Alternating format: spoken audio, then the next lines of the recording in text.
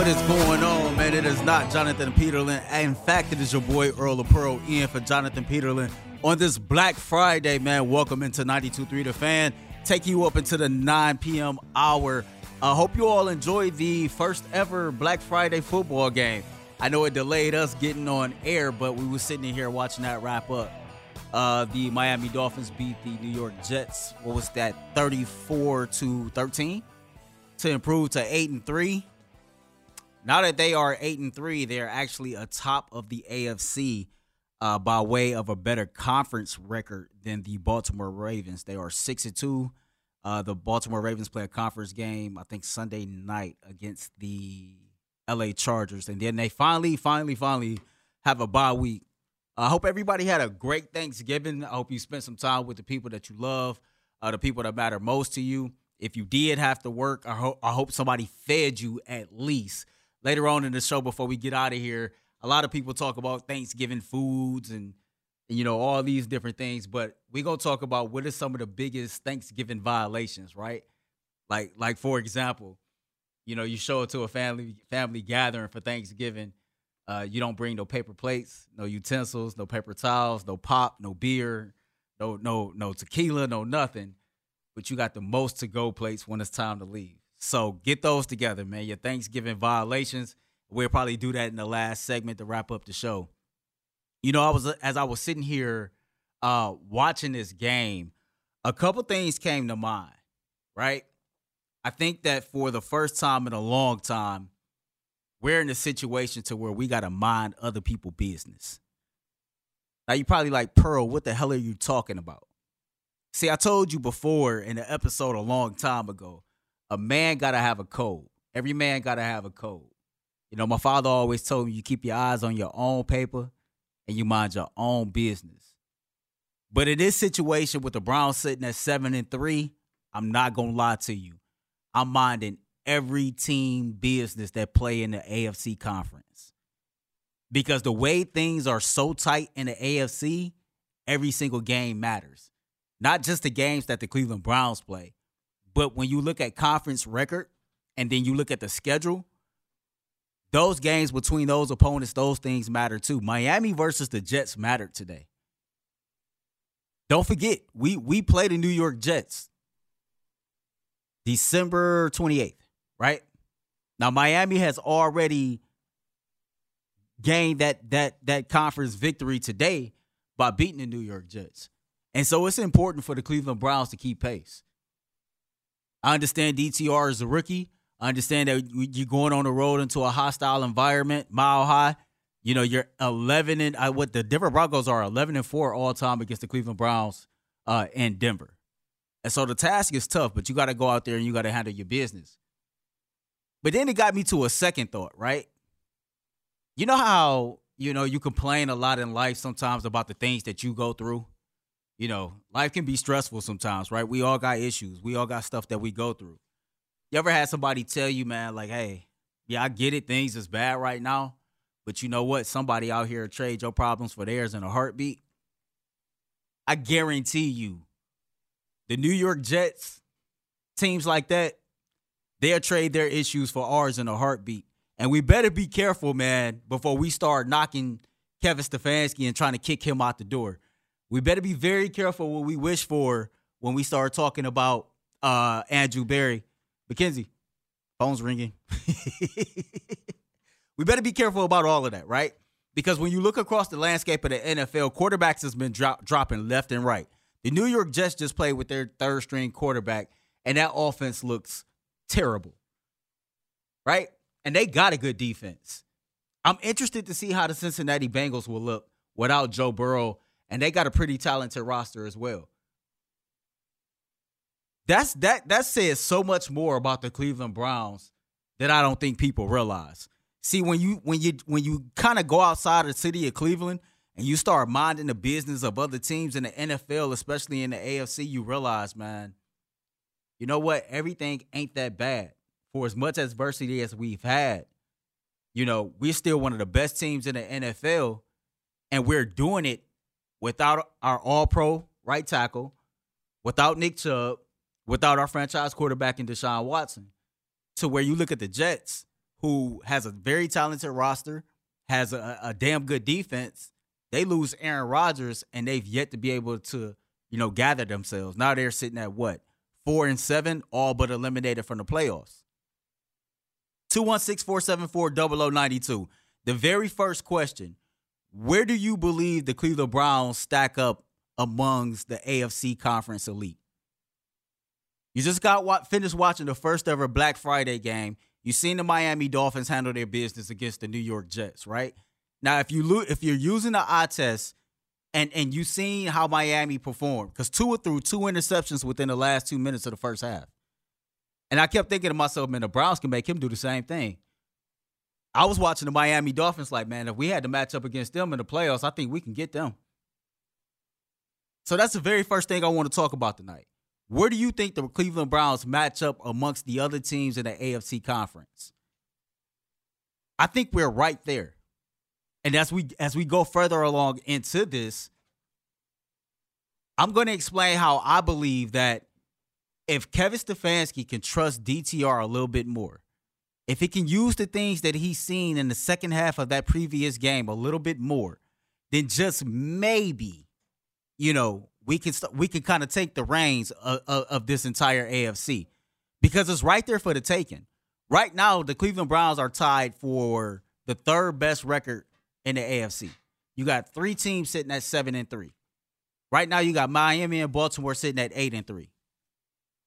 So I want to hear from you all, man. I'm only here for a couple hours. Y'all know the vibes. When I'm in the building, you call up in here, man. You talk to me nice. We have a great conversation. 216-474-0092. Where do you think the Cleveland Browns rank amongst the elite teams in the AFC Conference? Don't forget to tweet at me at Earl Da Pearl 216 on that app that we now call X. It's your boy Earl Da Pearl. In for Jonathan Peterlin. We'll be right back at you right here on 92.3 The Fan. They had Super Bowl aspirations. In the offseason, they had Super Bowl aspirations just like the Cleveland Browns. Aaron Rodgers go down and it seemed like everything else was washed away. You look down at Cincinnati, Joe Burrow goes down and it just seems like everything that they thought that they could accomplish this season is washed away. But you look right here at our Cleveland Browns sitting at 7-3 with all the adversity we've had, and everything right there that we set out to accomplish at the beginning of the season can still be accomplished. That's a beautiful thing. What's also a beautiful thing is that we damn near got full lines on a Black Friday, man. I cannot tell you how much I appreciate y'all, man. Every time I'm sitting in this chair, y'all show me some love. Tommy, man, you are first up on 92.3 The Fan. What's going on, man? Happy holidays. Well, thank you, and happy Thanksgiving, and thank you, Earl. I really appreciate it. Absolutely, man. Thank you. You know what I mean? You can be anywhere else, but you here with me on a Friday night. Exactly. And here's the question I want to ask you, and then let me elaborate. When Watson went down with the shoulder injury, the second shoulder injury, were you upset? Were you worried? When he went down with the second one? Yeah. In the moment, I was. I can remember my initial reaction. I was a little depressed. It took me all of that same day to get over it, and I had some renewed faith like the very next day. I was not, because we had PJ and we had DTR. I wasn't worried because DTR is coming on, meaning he's getting more reps, with the first team.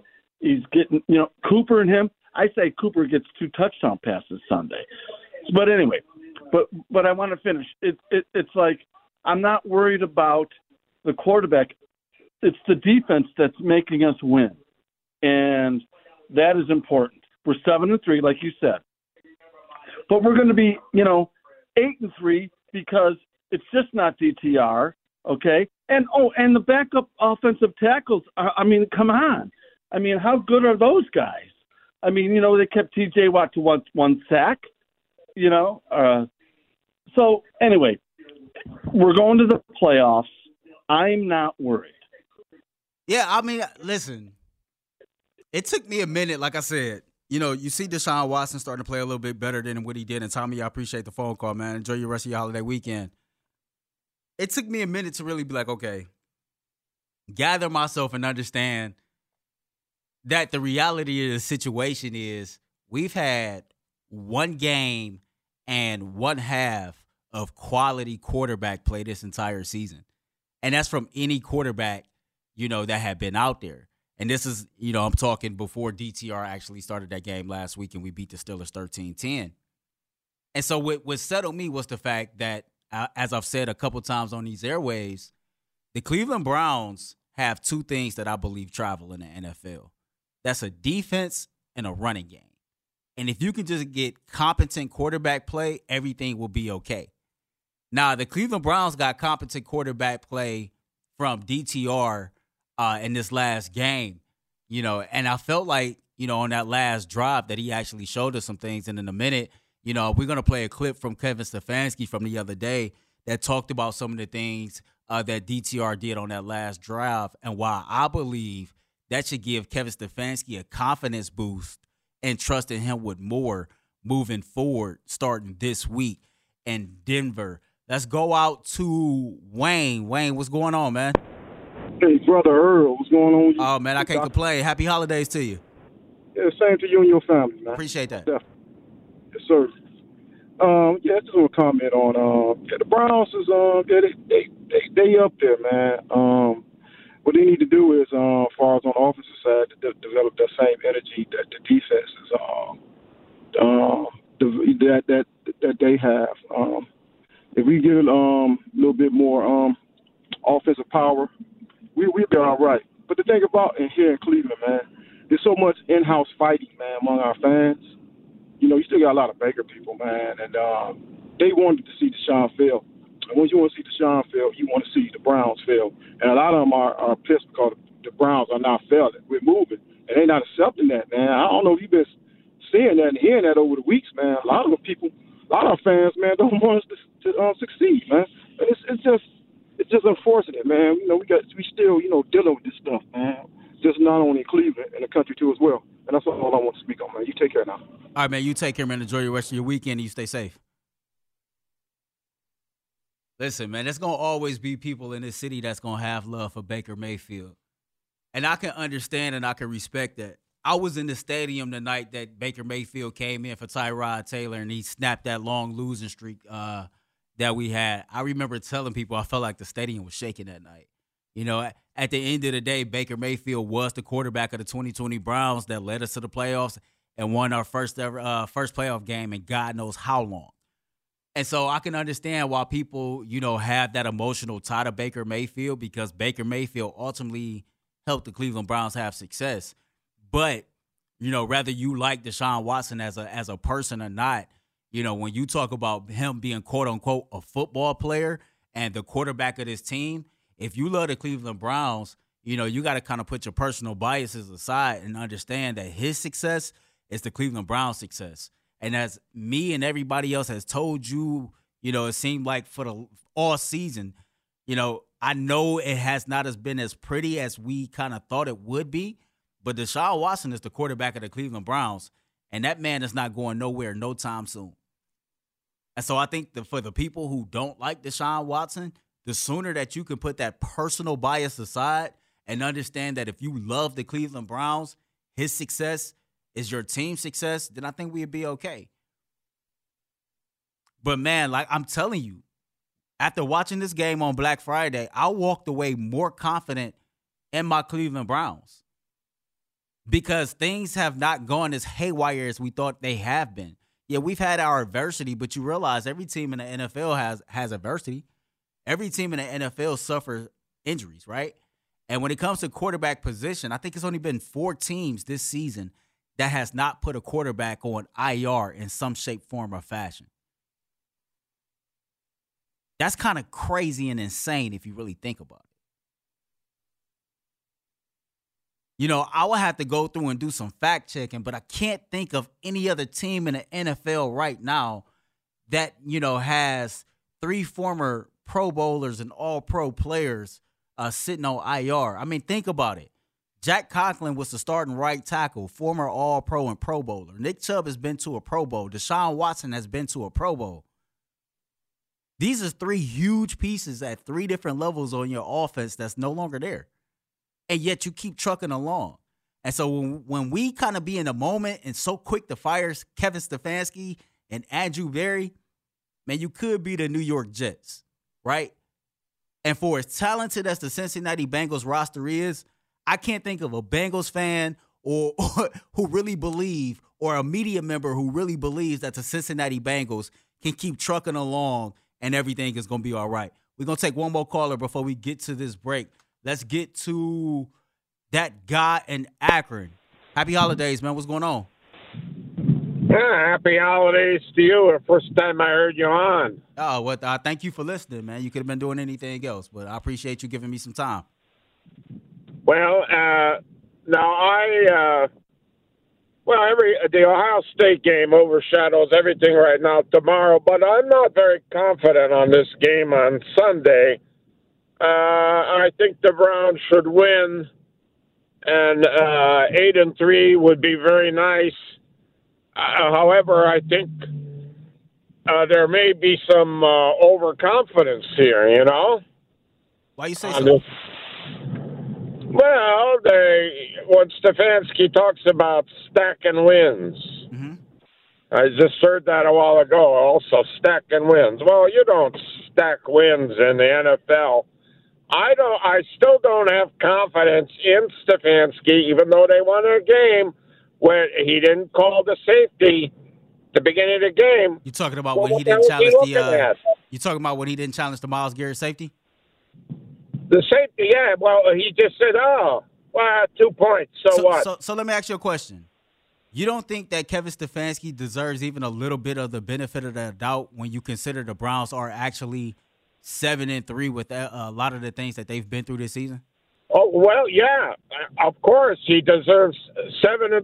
He's the head coach. However, by good fortune, the 2 points he gave up and ignored, or maybe he didn't see the play correctly. I can't believe that. Yeah, I mean, but it's easy to point to one thing, right? Like that, and we do that a lot with a lot of different things. And the guy from Akron, I appreciate the phone call, but we do that a lot. We can look at all the good somebody has done, and we'll take the one thing that we don't agree with, the one thing that they did bad, and we'll let that overshadow everything that this person has done good. We do that in everyday life, and we do that a lot in sports.